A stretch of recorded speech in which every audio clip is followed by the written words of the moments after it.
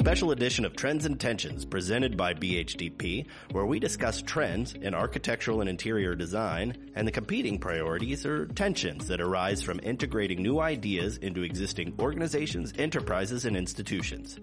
This episode is part of the Higher Education Strategic Partnership Series.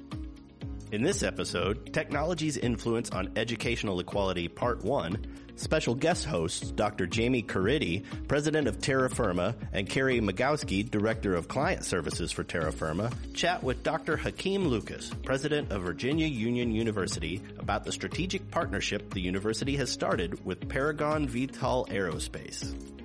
Technology is paving the way for the future, and Dr. Lucas and Virginia Union University are at the forefront of this movement. By providing students with technology for learning, Dr. Lucas is overcoming the conflict between the desire to learn and economic instability. I am your host, Brian Traynor, Senior Strategist for BHDP. Let's get started. Good morning, Dr. Lucas. The strategic partnership that you have with Paragon VTOL, I know you have a lot of moving parts with it. But what would be, your most compelling aspect of it that you would like to share? There isn't one.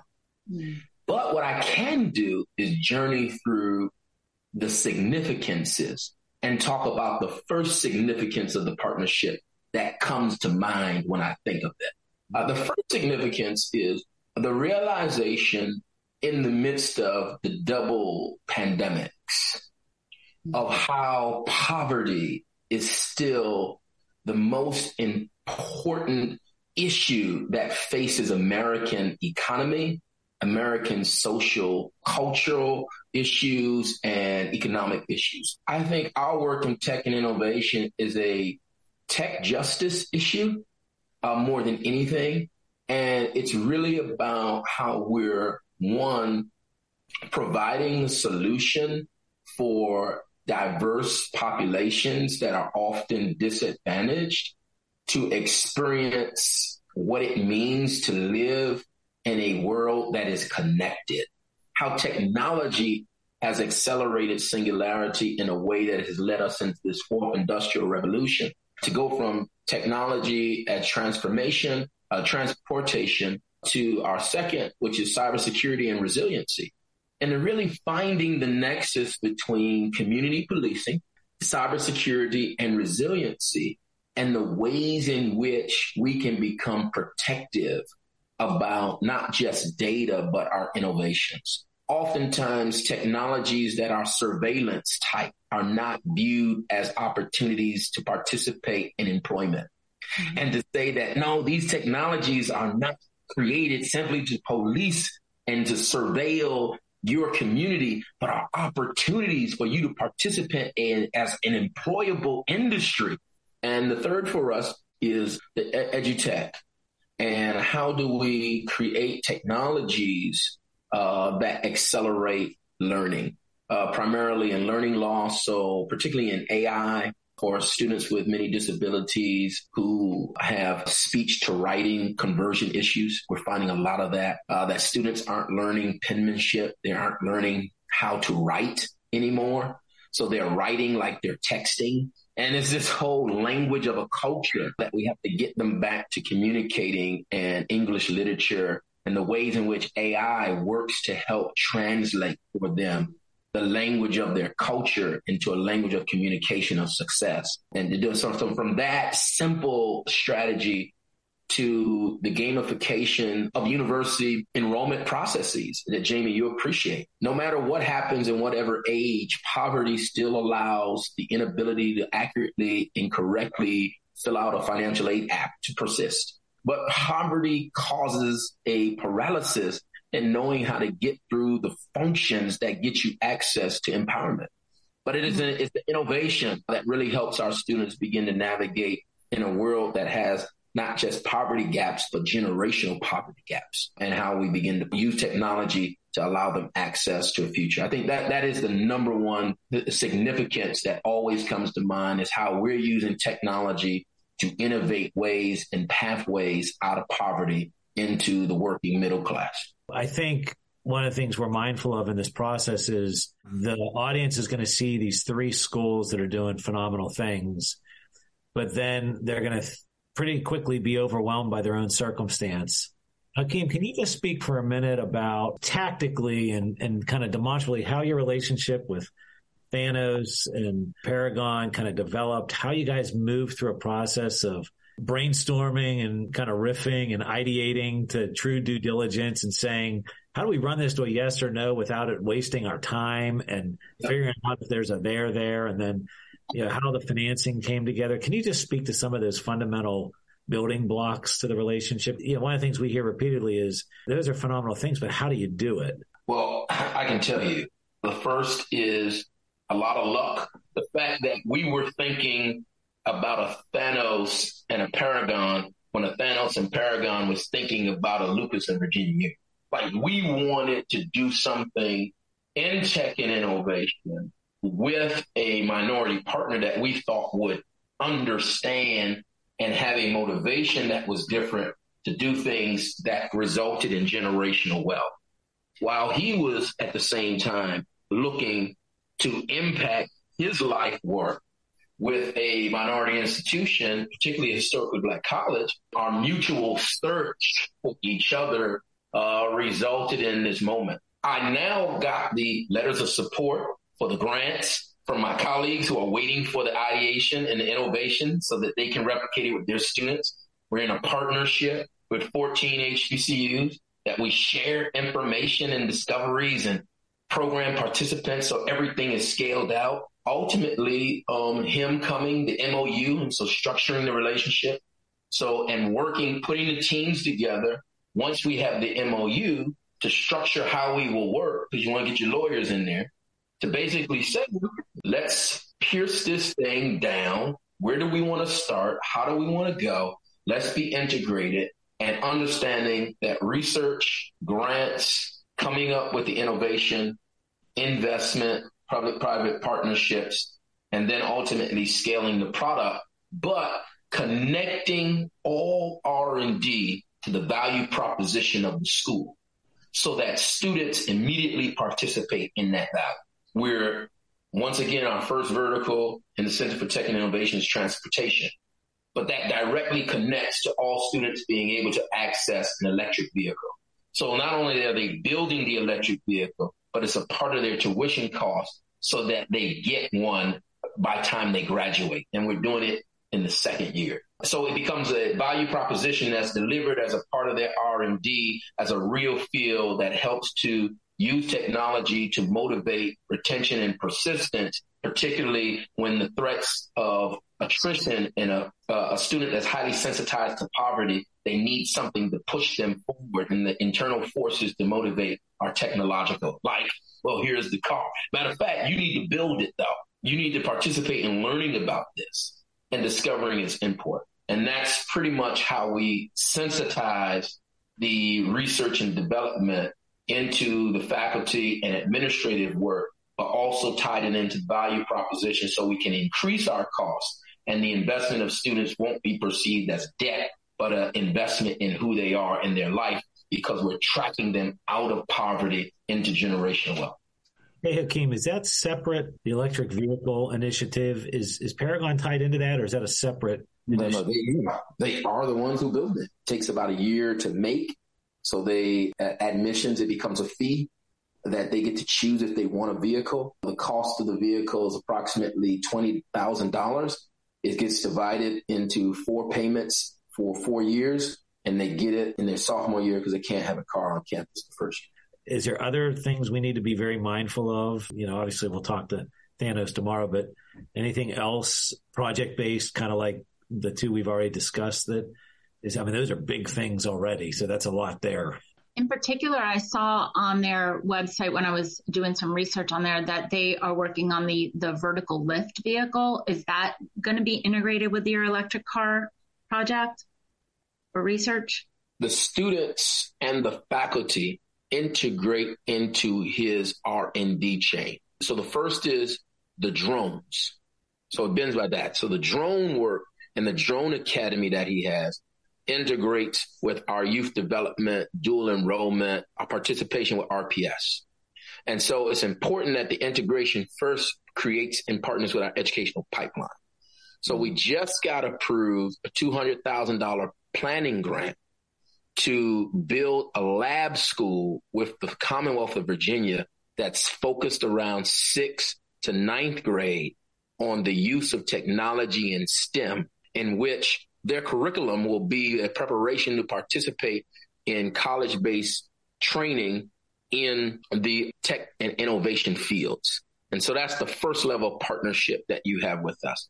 The second is, so when we get them excited about drone academies, technology, transformation, transportation, what can happen, then the next step is to have them peer through the educational programming. And that's where we get into bachelor's degree in computer science, cybersecurity, master's in data science.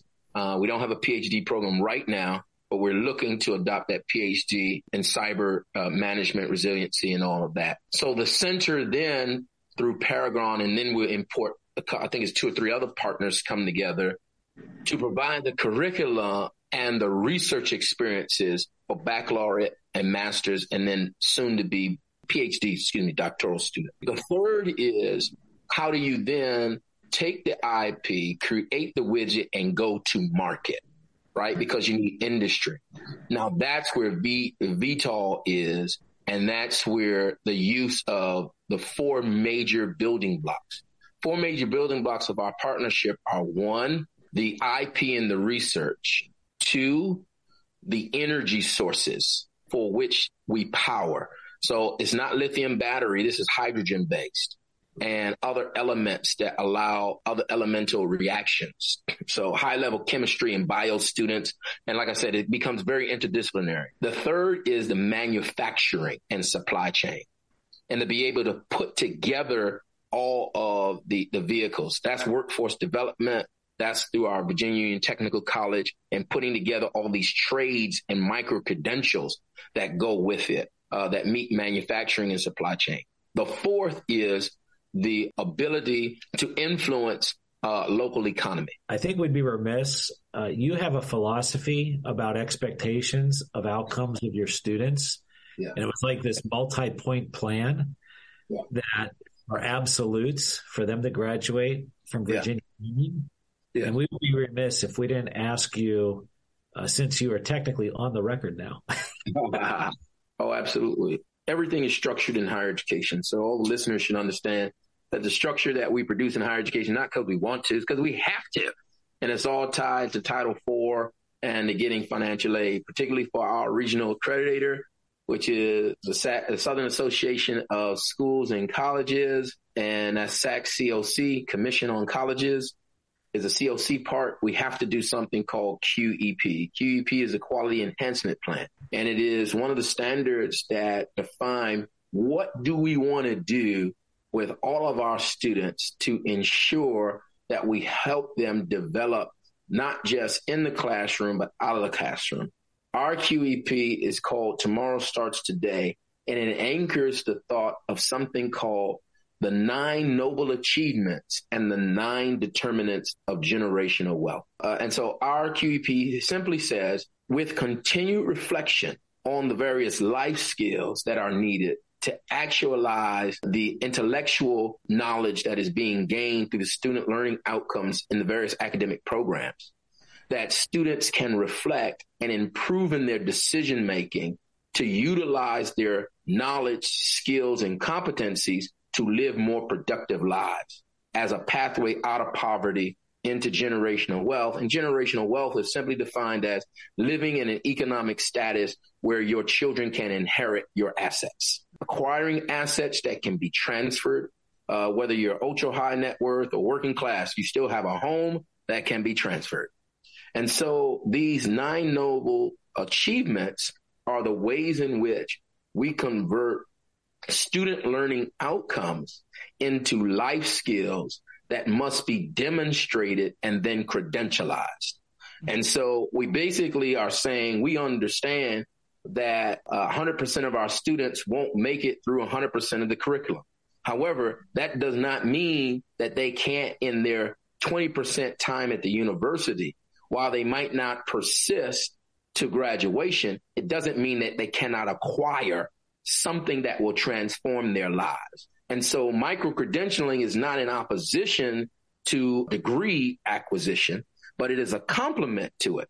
If one of the Noble Nine is scholarship, which is that we want you to graduate with a 3.0, then we understand that the micro-credential that is behind or connected to that student learning outcome as a standard of excellence for the university to maintain its brand through the quality of its student and graduate, that you have to understand how to do advisement. You have to understand how to know when you need tutoring. You have to understand how to manage your time. So these three micro-credentials become a part of your work: time management, academic advisement, and the third is tutorial services, knowing how to understand your learning style and to understand when you need to learn in a very different way or when you need help. These three micro-credentials then birth, if you will, this outcome of student performance metrics. And then when you achieve a 3.0, you get to participate in what we know is a determinant of generational wealth, which is internship. So it's life skills with intellectual knowledge, skills, and competencies that come together in a way that benchmark and separate the life skills into micro-credentialing that then allows the students to hit certain benchmarks that go with their educational attainment in a very differentiated way and disaggregated way, in a micro way of looking at persistence. And it's just a micro economy of persistence that they achieve, if you will, these benchmarks and understand the life skills that go with these benchmarks, because we're not just giving them an education. You have an education and then you have an experience that prepares you for life. And that's the integration between the two. I have a whole division for student development and success that works to ensure that the QEP becomes the value prop. Right. And that the value prop is delivered. And as we always say, quality transactions that lead to quality transformation. If they don't trust you to get their financial aid on time, they're not going to trust you to advise them in their life. That's very true. I'll be honest, at the basis of my thinking is that private institutions and private wealth need to come together to solve private problems. That I am trying to reduce the dependency on public money to solve private problems. Yeah. And foundations, private high net worth, ultra high net worth individuals, private corporations, private institutions, like we can do this, and then public dollars just become added value to replicate the benefits of what we solve for everyone. I can't think of a more perfect way to bring the conversation in for a landing. Yeah. Your comment and Dr. Lucas's kind of put the exclamation point on things. And wonderful. Thank you so much for your time. Thank you. All right. Yeah. Bye. Have a great afternoon. All right. You too. Take Bye-bye. care, Dr. Lucas. Bye-bye. Thank you for joining Trends and Tensions presented by BHDP for this special episode, Technology's Influence on Educational Equality Part 1, with contributing hosts Dr. Jamie Caridi and Carrie Magalski and their guest, Dr. Hakim Lucas. If you appreciate what you've heard, please rate, subscribe, and give us a review. I am Brian Traynor, your host, and I hope you'll join us for Part 2 when we continue this topic with Dwight Thanos Smith, Chief Visionary Officer of Paragon VTOL Aerospace.